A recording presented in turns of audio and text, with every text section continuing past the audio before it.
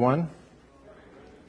I was just thinking, walking up here and passing by Scott, that if you missed last week's message, or maybe you didn't get it all written down, because I didn't get it all written down, Scott, you can get it on the website at parksidebible.com, or you could probably ask one of the guys in the back and they could burn you a CD. It's worth listening to. There was a lot of great and encouraging and challenging information in there. We're blessed to have Scott with us last week, and so thank you, brother. Well done, and God used that message in my heart. So praise the Lord for that. This morning we're going to be in Psalm 99, and so if you'd be turning in your Bibles to Psalm 99, you have notes there. You can take notes.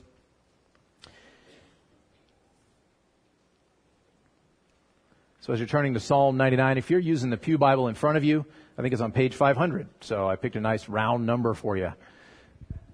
Page 500. Psalm 99, let me read it to us. The Lord reigns. Let the peoples tremble. He sits enthroned upon the cherubim. Let the earth quake. The Lord is great in Zion. He is exalted over all the peoples. Let them praise your great and awesome name. Holy is He. The King in His might loves justice. You have established equity. You have executed justice and righteousness in Jacob. Exalt the Lord our God. Worship at His footstool. Holy is He. Moses and Aaron were among His priests. Samuel also was among those who called upon His name. They called to the Lord, and He answered them. In the pillar of the cloud, He spoke to them. They kept His testimonies and the statute that He gave them. O Lord our God, You answered them. You were a forgiving God to them, but an avenger of their wrongdoings. Exalt the Lord our God and worship at His holy mountain. For the Lord our God is holy. Let's pray. Lord our God, You are holy.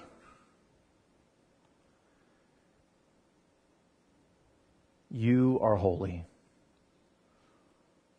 We would have no right to come to You, even in prayer, in Your holiness, because of the fact that we are unholy, except for what Christ has done. Lord, this morning as we look at this psalm and we look at who You are, and we talk about Your holiness, and we talk about how exalted You are, we talk about how You reign, Lord, I pray that Your Spirit would have His way in our hearts. I pray that we would be able to set aside what distracts us, what would creep into our minds and compete for attention, but instead that we would focus on You, that we would be all present, all here right now, that we would be engaged with Your Word. I pray that Your Spirit would do His work in our hearts. Lord, I pray that You would strike us with the truths in this passage, that You would motivate us by them, that You would encourage us where we need encouragement, that You would challenge us where we need challenging, that You would convict us where we need convicting. Lord, I pray that You would move today. I pray that Your Word would have its effect. We ask for Your help and for Your blessing. We ask for Your provision by Your Spirit right now. We pray this in Jesus' name. Amen.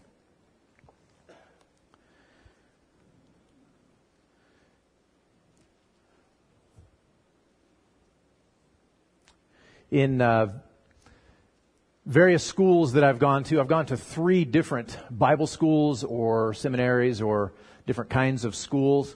And in each of those, we were given evangelism classes, and we were instructed how to share the gospel, and we were given opportunity to go and share the gospel, and there was accountability that we would do so, and all of that. And that was the case at each of the schools that I've gone to in one way or another.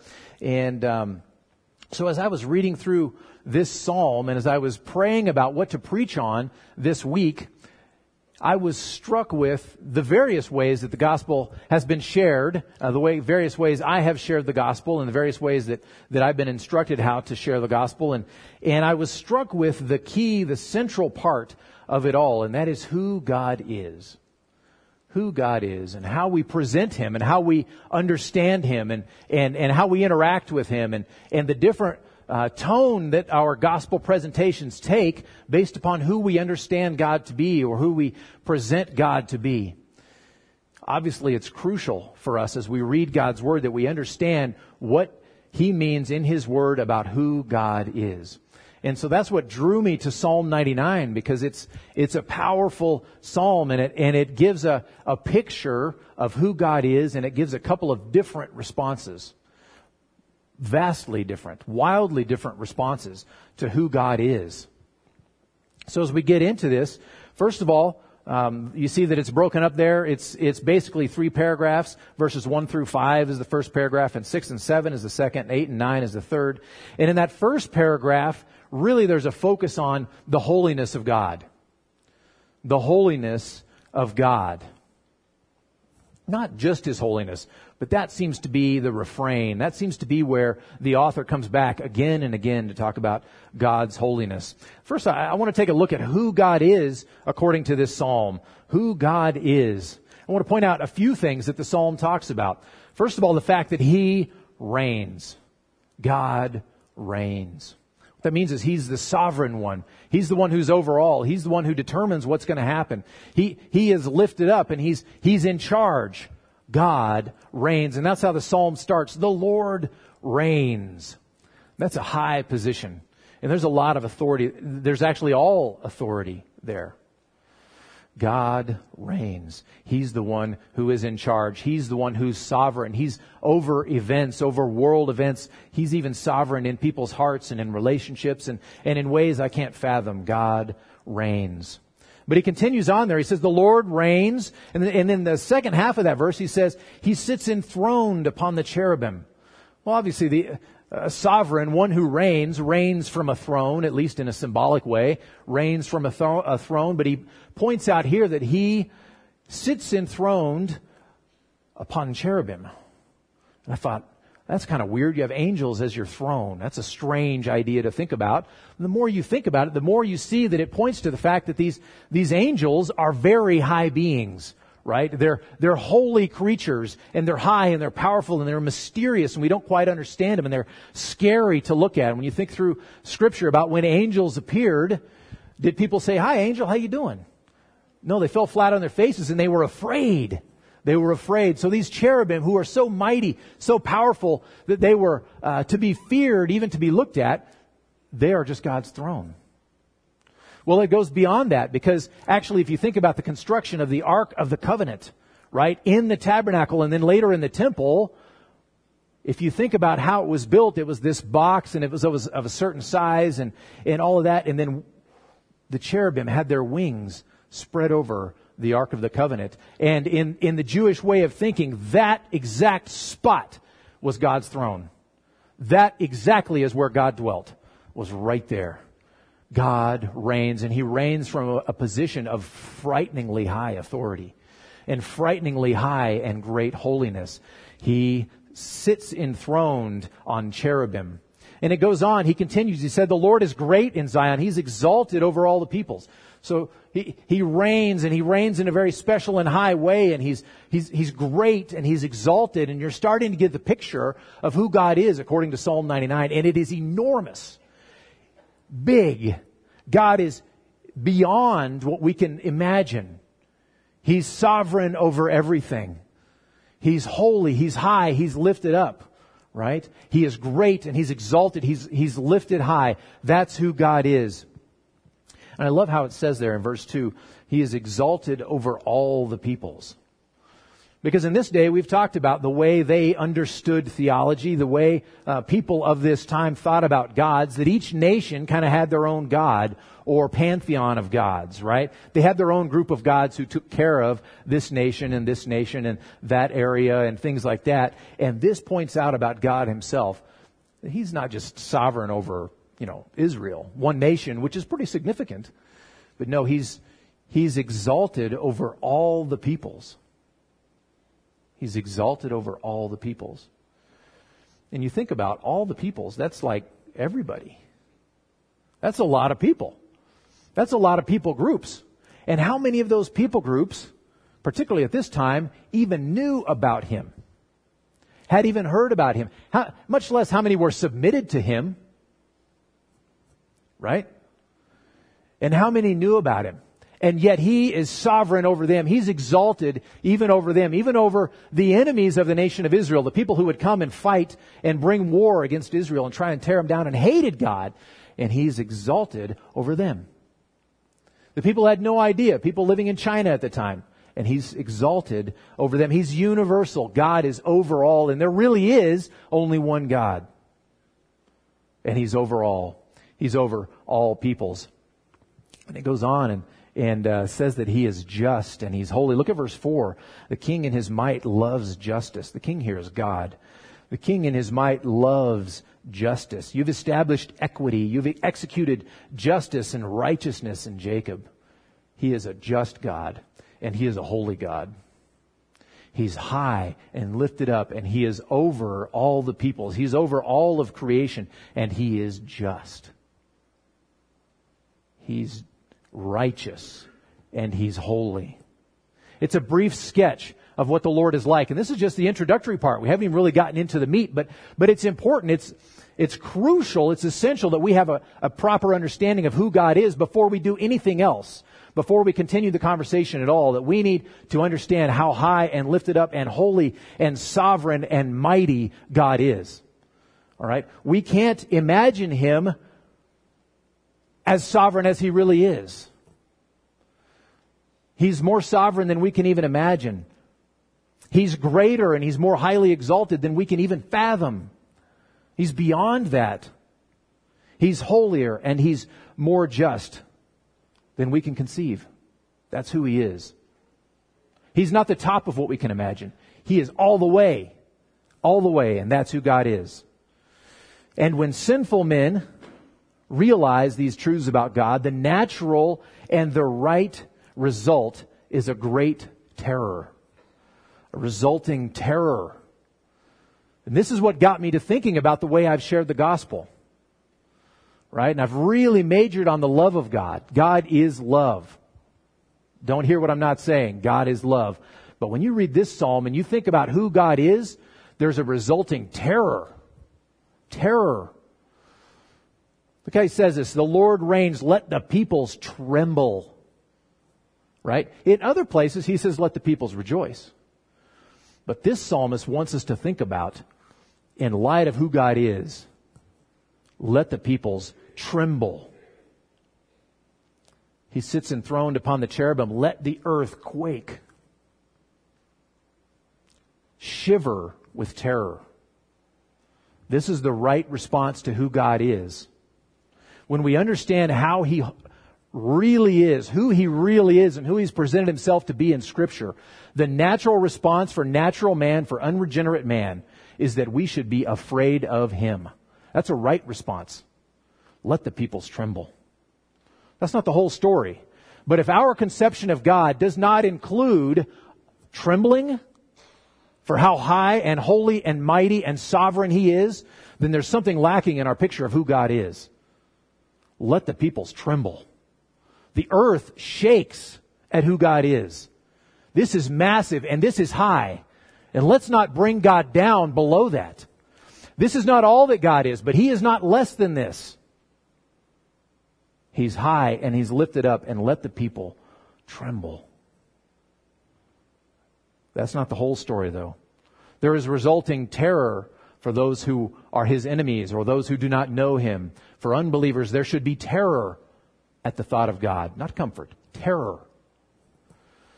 But that's not all the story. There's also resulting worship. Resulting worship. Look at verse 2. The Lord is great in Zion. Talking about the temple in Jerusalem. There's a place where he's located. The Lord is great in Zion. Praise is due him from everyone, whether they know it or whether they don't, whether they want to know it or want to praise him. Praise is due him. Look at verse 5. Exalt the Lord our God, everyone. Worship at his footstool. Holy is he. Lift him up. There are two responses to who this mighty God is. Two responses. The one is the response of the natural man, the man who is not related rightly to God, the man who is God's enemy still, the man who is still in his rebellion, the man who's still in his sin, there should be trembling. There should be fear. There should be shaking. Your knees should strike together. You should be scared. But that's not the whole story. The sentence isn't even done because there's another result that comes from knowing Him. And that result is worship and praise to who He is. I love this psalm. It's very challenging to me because it contrasts the peoples, the nations, those who are out there, and their response. When they learn who God is, they should be afraid. But there is a place, Zion, in Jerusalem. There is a place in Jacob where you can be rightly related to Him, and the response doesn't have to be trembling. You can move into worship. You can move into exalting who He is. Those for whom He is the Lord our God, they respond with worship when they're confronted with who He is. They are at peace with Him, and they are not left trembling in fear. Powerful. That is powerful. The holiness of God. Second paragraph tells us about the answer of God. The answer of God. First, it looks at earthly mediators. Some earthly mediators here. Moses and Aaron were among His priests. Samuel also was among those who called upon His name. They called to the Lord and He answered them. I wondered why He singles out Moses and Aaron and Samuel. I'm not certain why He did that, but Moses and Aaron were very closely involved with the foundation of what's called the theocracy, where God is basically in charge of even the civil government of the nation of Israel, right? And that happened at the giving of the law, Mount Sinai, coming out of Egypt, right? Before they go into the land, they're still wandering in the wilderness. That's the formation of the theocracy, right? And then if you think of Samuel, what did Samuel do? Well, he's like the end of the theocracy, and he is the one who anointed Saul. And then he anointed David. And so he sort of ushered in the kingdom, the monarchy period, right? And so giant chunks of the period of the history of Israel are around these guys. And so I wondered maybe that was why he talked about Moses and Aaron and Samuel. Out of all the people in the Bible who've called upon God, why He singled out those. So when did they call upon the Lord? Why does He use them as examples? Well, if you think about in Exodus chapter 32, right? The people of Israel have very recently come out of Egypt. They're in the wilderness. They're actually at Sinai, and they're on their way to go into the land, right? And they've just seen God just a few weeks before. They've seen God deliver them miraculously out of Egypt. Amazing miracles, right, that God did. It was very clear that God was bringing them out, and it was very clear that God was using Moses to do so. And so Moses goes up on the mountain, and he receives the law, and he comes back, and what does he find? They're having a party and some worship, and they're not worshiping the Lord. They're worshiping these golden calves. Remember, the people had talked Aaron into making these golden calves, and the idea was that they wanted to have something they could look at to worship. They wanted to be like the other nations and have a God that they could follow, and like they could actually follow Him around, right? And they could touch Him and they could bow down to Him. That's what they wanted. And so they talked Aaron into making the golden calf, and they were bowing down and worshiping him, and they were doing all kinds of other crazy things. And God sees this, and He's thinking, I just brought these people out of Egypt. At massive, like with a huge display of God's power and favor for these people, He brings them out, and a few weeks later they're bowing down to a calf. And God says, I'm going to destroy these people.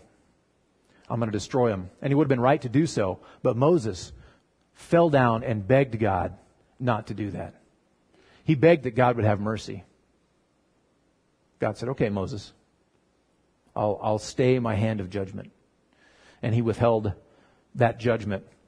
So Moses called out to God, and God answered. And if you think about Aaron's job, what was Aaron's whole job? He was the priest. He was the chief priest. He was the one who was in charge of all the sacrificing. Every day or every week or regularly, he went into the tabernacle to offer sacrifices for this people. His job was to fall on his face before the people and ask God for mercy. That was his whole job. And God answered. What about Samuel? Well, early on in Samuel's ministry, 1 Samuel chapter 7, we read the story of the Philistines coming against the nation of Israel, and they didn't have a king yet. This is just before the anointing of Saul, and they were afraid because the Philistines were technologically more advanced, and they were coming against the people of Israel, and they were all afraid. And so Samuel goes out there, and he falls on his face before God, and he begs God to deliver them. He calls out to God. He calls upon His name. God, deliver these people. And what does God do? He delivers His people. Miraculously. Again, God answered.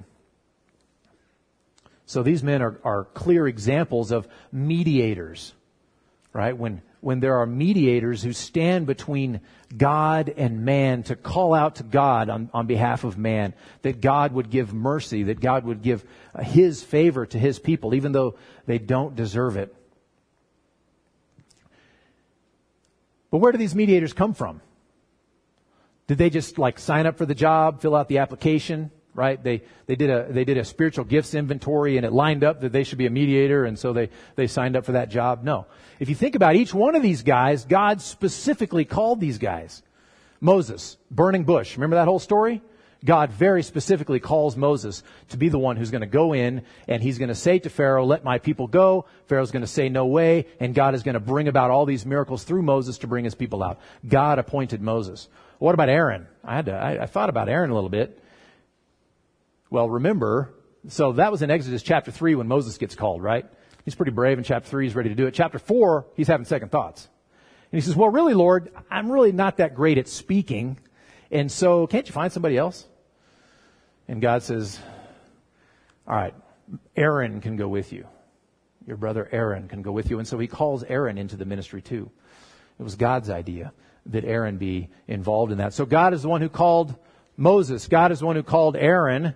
And then in 1 Samuel chapter 3, of course, you remember the story of little Samuel, right? He's asleep in the tabernacle, and God calls out to him. He hears a voice, Samuel.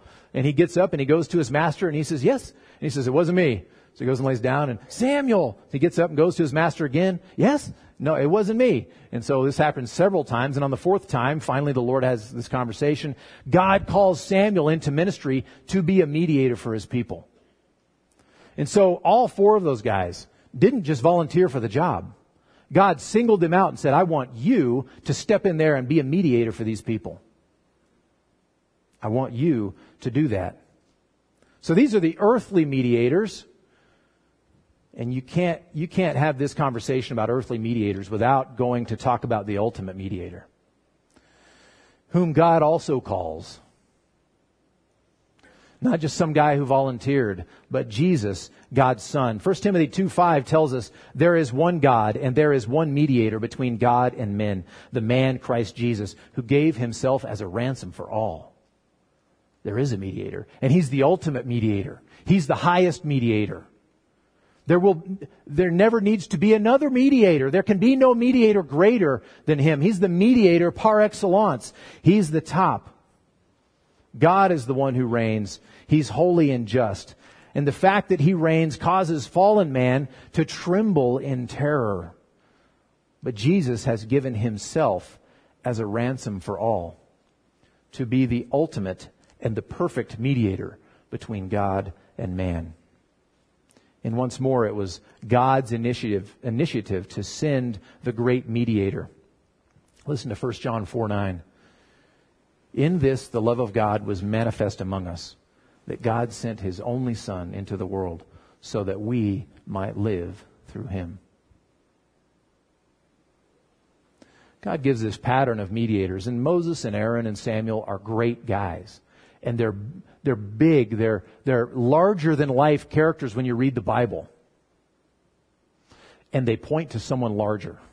They point to someone better, and they point to someone more ultimate, and that is Jesus Himself, who is the ultimate mediator. He's the one who stands before God and cries out for us. He's the one who stands there and begs God for mercy for us. God is the one behind sending the mediator in every case. And so we should not be surprised when God responds. God responds. We have earthly mediators and they cry out to God. We have the ultimate mediator and He cries out to God. And we have God responding. Think back through those stories about Moses and about Aaron and about Samuel and them crying out to God. And these are, like I said, these are larger than life men, but they're men. And it's very easy to point to the faults of these guys, right? Particularly with Moses and Aaron. Moses was a murderer. You know, how much farther do you need to look to find out that he's a sinner? Aaron made a golden calf so that people could bow down to it. Right? I mean, they're good guys, but they're deeply flawed. They're sinners. Right?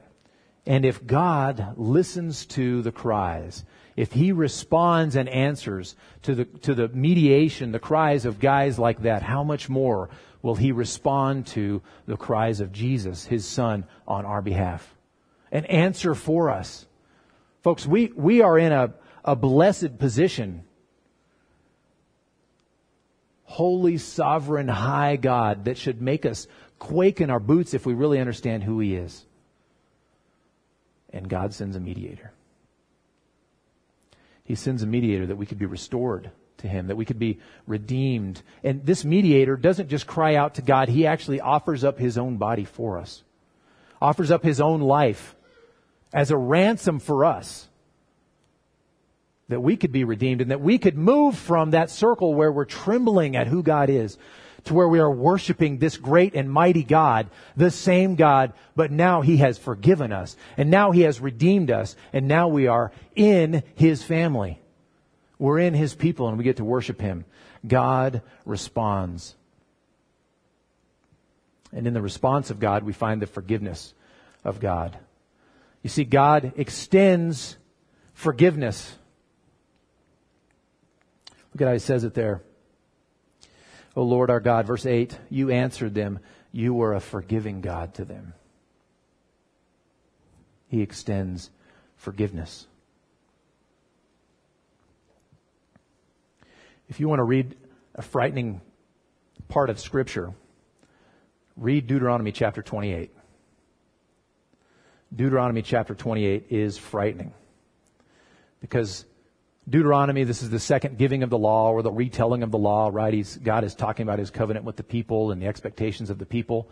And He's saying, obey me, please obey me, because if you disobey me, this is what will happen. And if you continue to disobey me, it will get worse. And if you persist in that disobedience to me, this is what will happen. And you read through Deuteronomy 28 and it is bad news. I'm not even going to spell it out for you. It talks about women miscarrying. Right?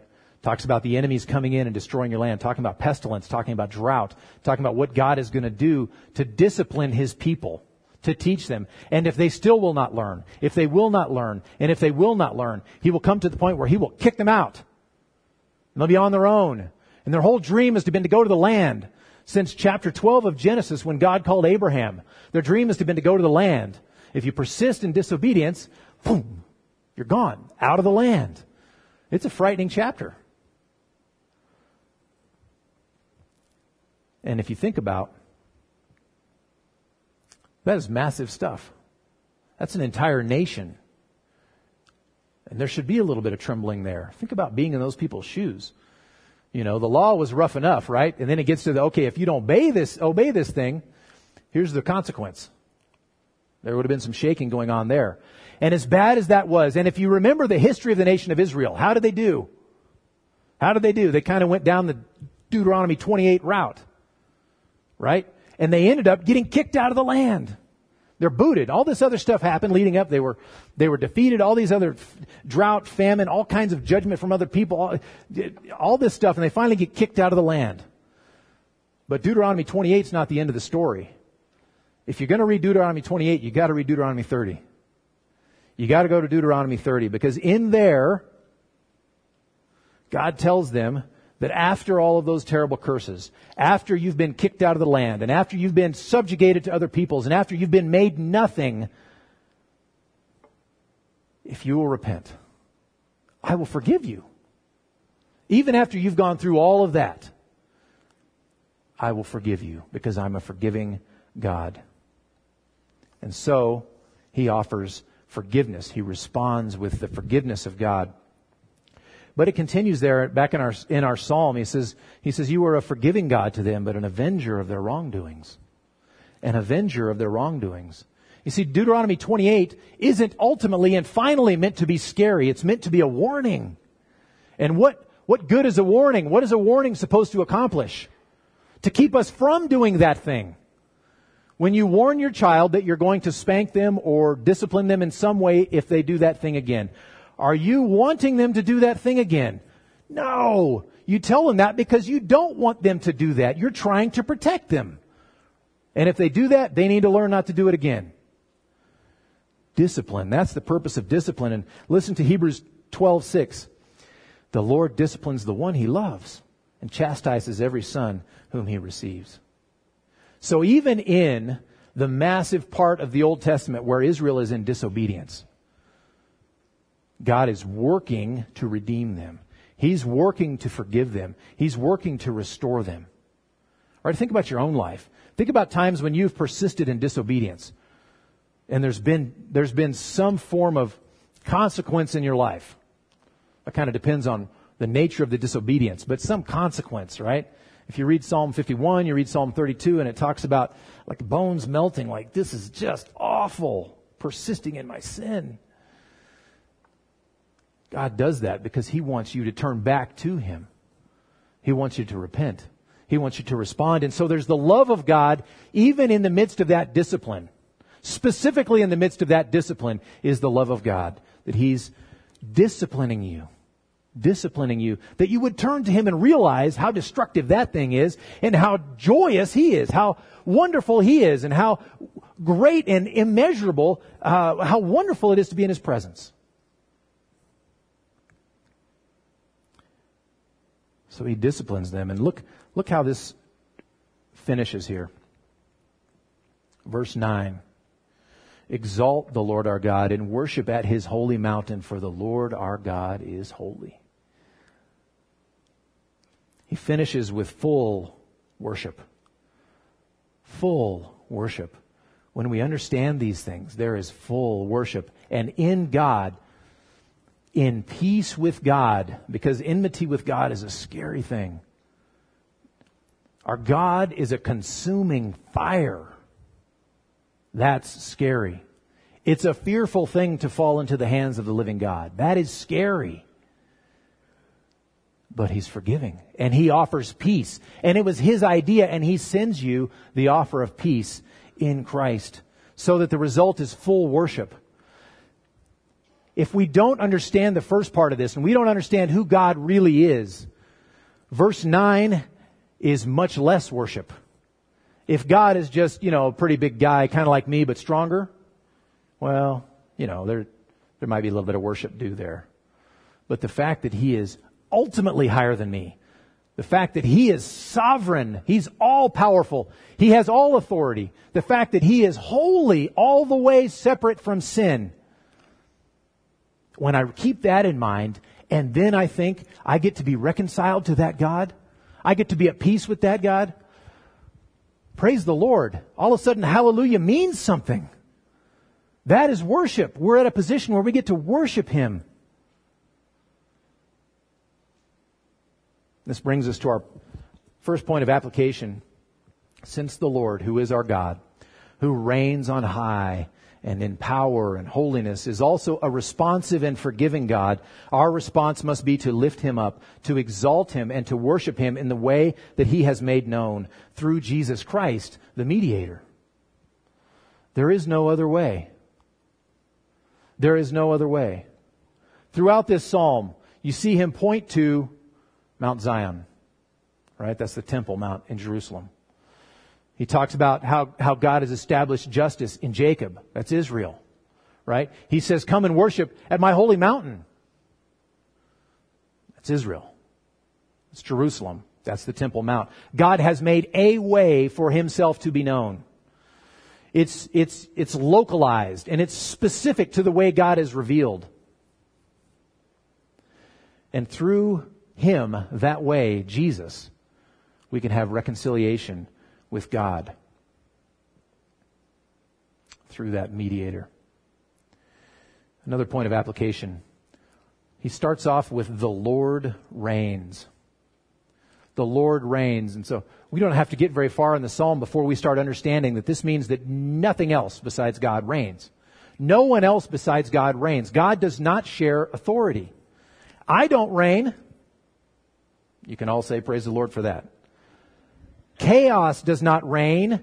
Evil does not reign. Luck does not reign. The government does not reign. Mother Nature does not reign. Chance does not reign. Fate does not reign. Satan, the world, my past mistakes do not reign. Other people's gods do not reign. Or anything else that might loom in our minds as being the final authority or the ultimate thing we're concerned about. That thing does not reign. The Lord reigns. Trust Him. Take courage in Him. Lean on Him. Give Him His rightful place in your heart as the sovereign Lord over everything. And take heart. The Lord reigns. That's encouraging to me.